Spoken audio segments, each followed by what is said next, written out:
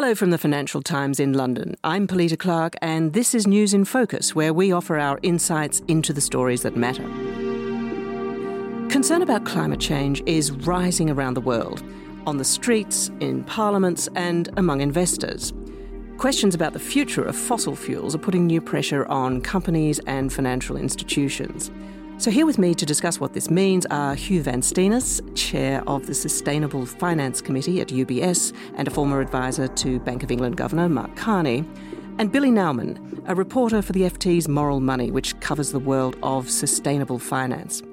First, Billy, let's talk about some examples of the financial impact of climate change.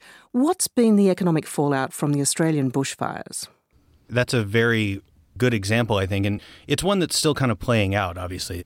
So it will take some time to see the true fallout, but Bank of America made some projections that the fires just for the first quarter of 2020 could subtract at least 0.2 to 0.4% from Australia's entire GDP. So yeah, it's bad. Yeah, and probably a bit worse than people were expecting only a month or 6 weeks ago. Absolutely, yeah. I mean, the numbers we're seeing on the insurance sector at this point, they don't jump off the page necessarily. I think they were close to 9,000 fire-related claims from September until early January. But that compares to just 1,400, 1,500 for the yearly average over the last 5 years, I think. So it's a massive uptick, and so much is still coming at this point. It's hard to say, with the crisis still playing out, how bad it's going to be. Right. Hugh, you recently wrote a piece for the FT about why investors and boards need to take climate risk into account. Now, are the Australian fires an example of that sort of risk, or have other things changed as well? Australia is clearly a very stark reminder of the potential challenges, but I think it's a much broader range of issues. And I think there's obviously a push and a pull. We're seeing regulators start to impose stress tests on the banks and their insurers, particularly led by Governor Carney. But also there have been some great initiatives to improve the quality of data, because the key issue is if you can't measure it, you can't risk manage it. And I think one of the companies and boards in particular realise they'll increasingly be held to account through numbers, which can be used both by investors, but also by pressure groups. And we shouldn't underestimate the impact of pressure groups grabbing and using this data. So far, it's been a kind of voluntary initiative. 900 of the biggest 1,500 companies now starting to measure their data, but bit by bit it's improving. But the other challenge is just investor behaviour themselves. A growing number of investors I meet are starting to say, well, there are going to be big value dispersions, not just from Australia. It could be from changes in tax, regulation, or brand impairment if people think the company's simply not honouring its responsibility to society. So it's a range of issues, but there is definitely a groundswell in the market, and that's certainly what we're seeing in our business. Yeah. You mentioned shareholder pressure there. We've just seen shareholders in Barclays Bank demanding that it start to phase out financing companies that are not aligned with the Paris Agreement. I wonder if I can ask both of you. This seems to be something of a step up in relation to shareholder action when it comes to financial institutions. Is that how you see it, or do you think it's a trend we've already seen? Certainly, I see it's a growing trend, and I think it comes from particularly some of the asset owners, the big pension funds, who are demanding action.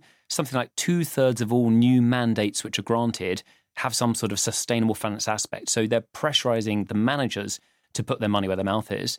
But secondly, on Billy's side of the pond, in the States, there's a much richer set of data around proxy voting.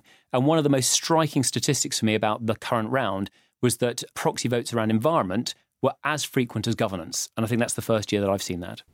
Yeah, that's absolutely been the trend, and it's been increasing. And one of the things I think is interesting is looking at some of these pressure groups, some of these activist groups, and they're really ramping up their efforts. I was at a thing in September around Climate Week here in New York, and it was the Principles for Responsible Banking, which is a big UN consortium of banks talking about what their responsibility is as bankers in terms of helping the world achieve the Sustainable Development Goals. And even at that event, there was a group of protesters out there, and you could tell it really struck a chord with the bankers that were there.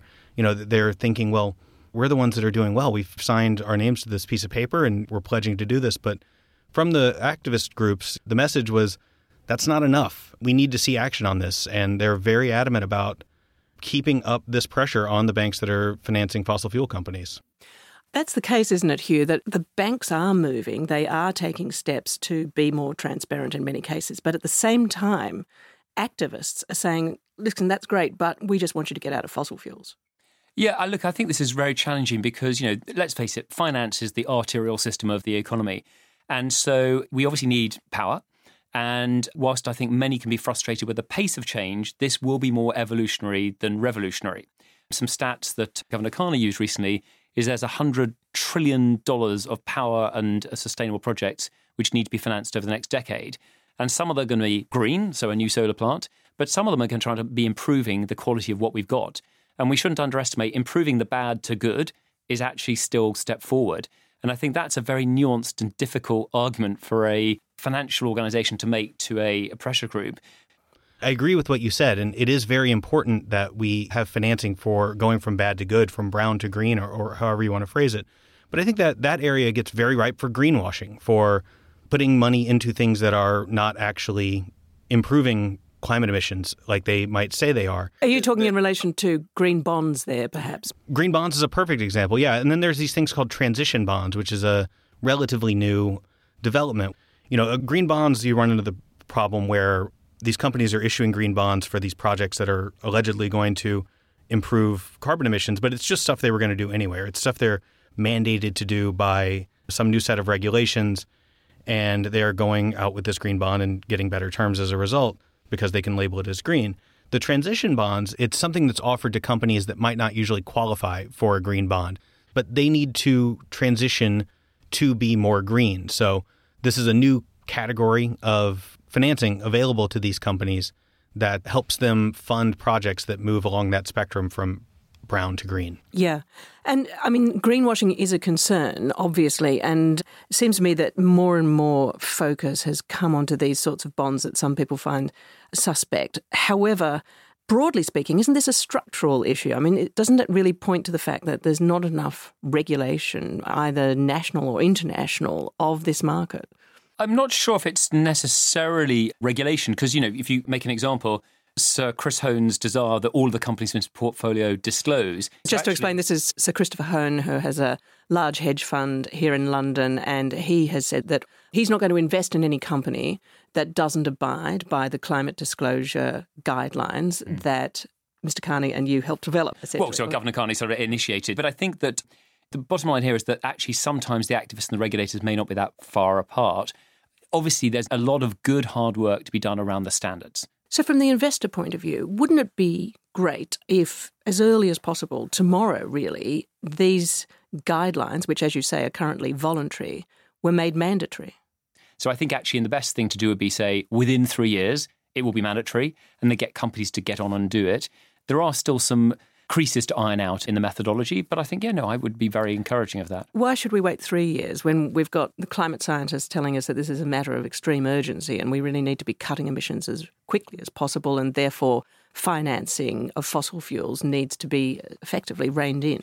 So for me, I would want all the companies to start today, but you may not want to codify methodologies which are still a work in progress. So I think it's by saying we will make it mandatory in 3 years, and we really rather expect you to do it this year, is sort of where I'd get to.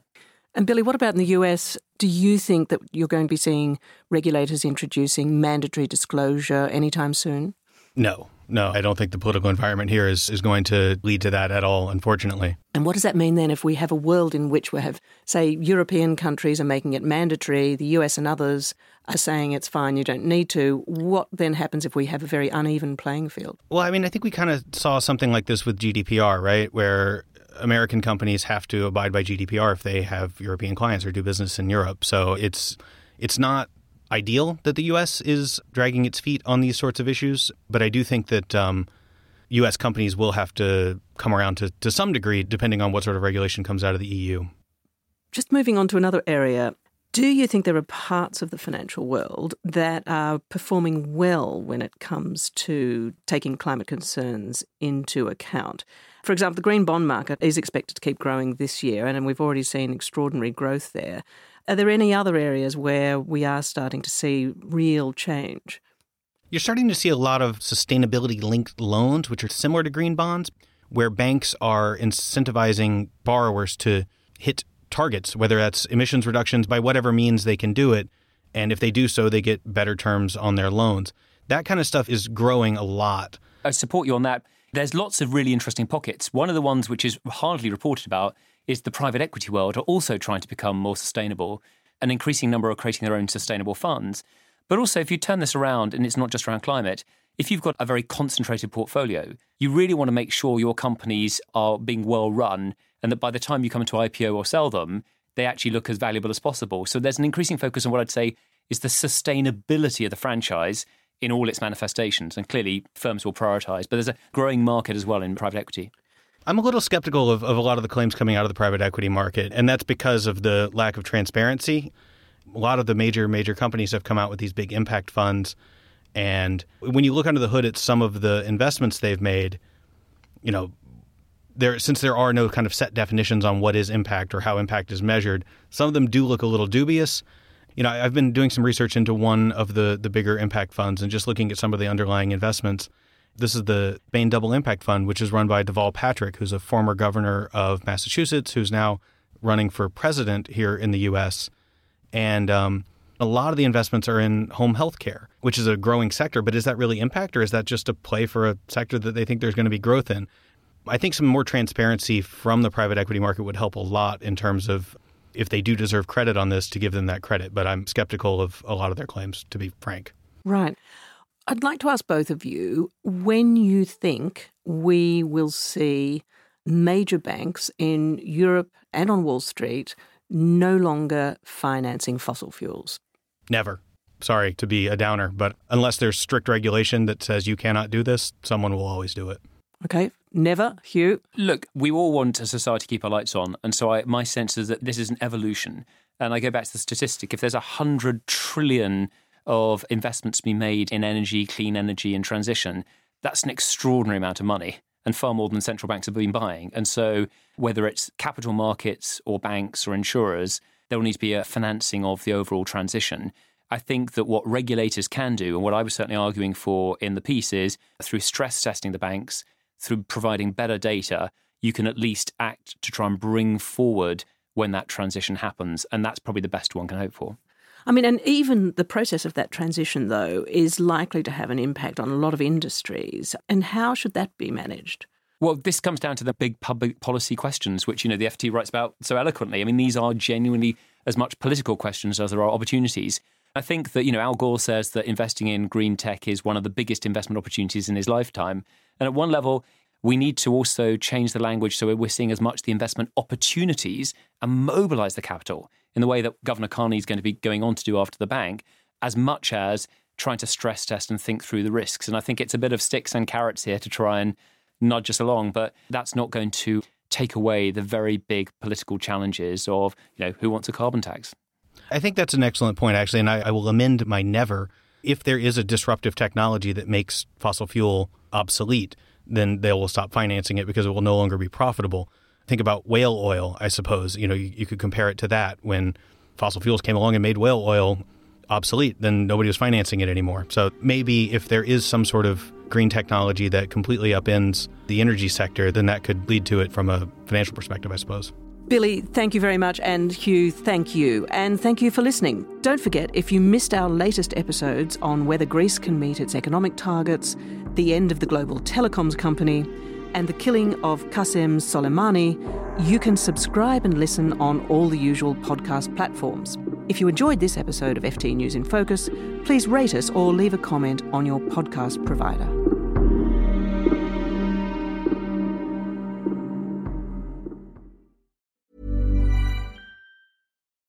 When you need mealtime inspiration, it's worth shopping Kroger, where you'll find over 30,000 mouth-watering choices that excite your inner foodie. And no matter what tasty choice you make, you'll enjoy our everyday low prices, plus extra ways to save, like digital coupons worth over $600 each week. You can also save up to $1 off per gallon at the pump with fuel points. More savings and more inspiring flavors make shopping Kroger worth it every time. Kroger, fresh for everyone. Fuel restrictions apply.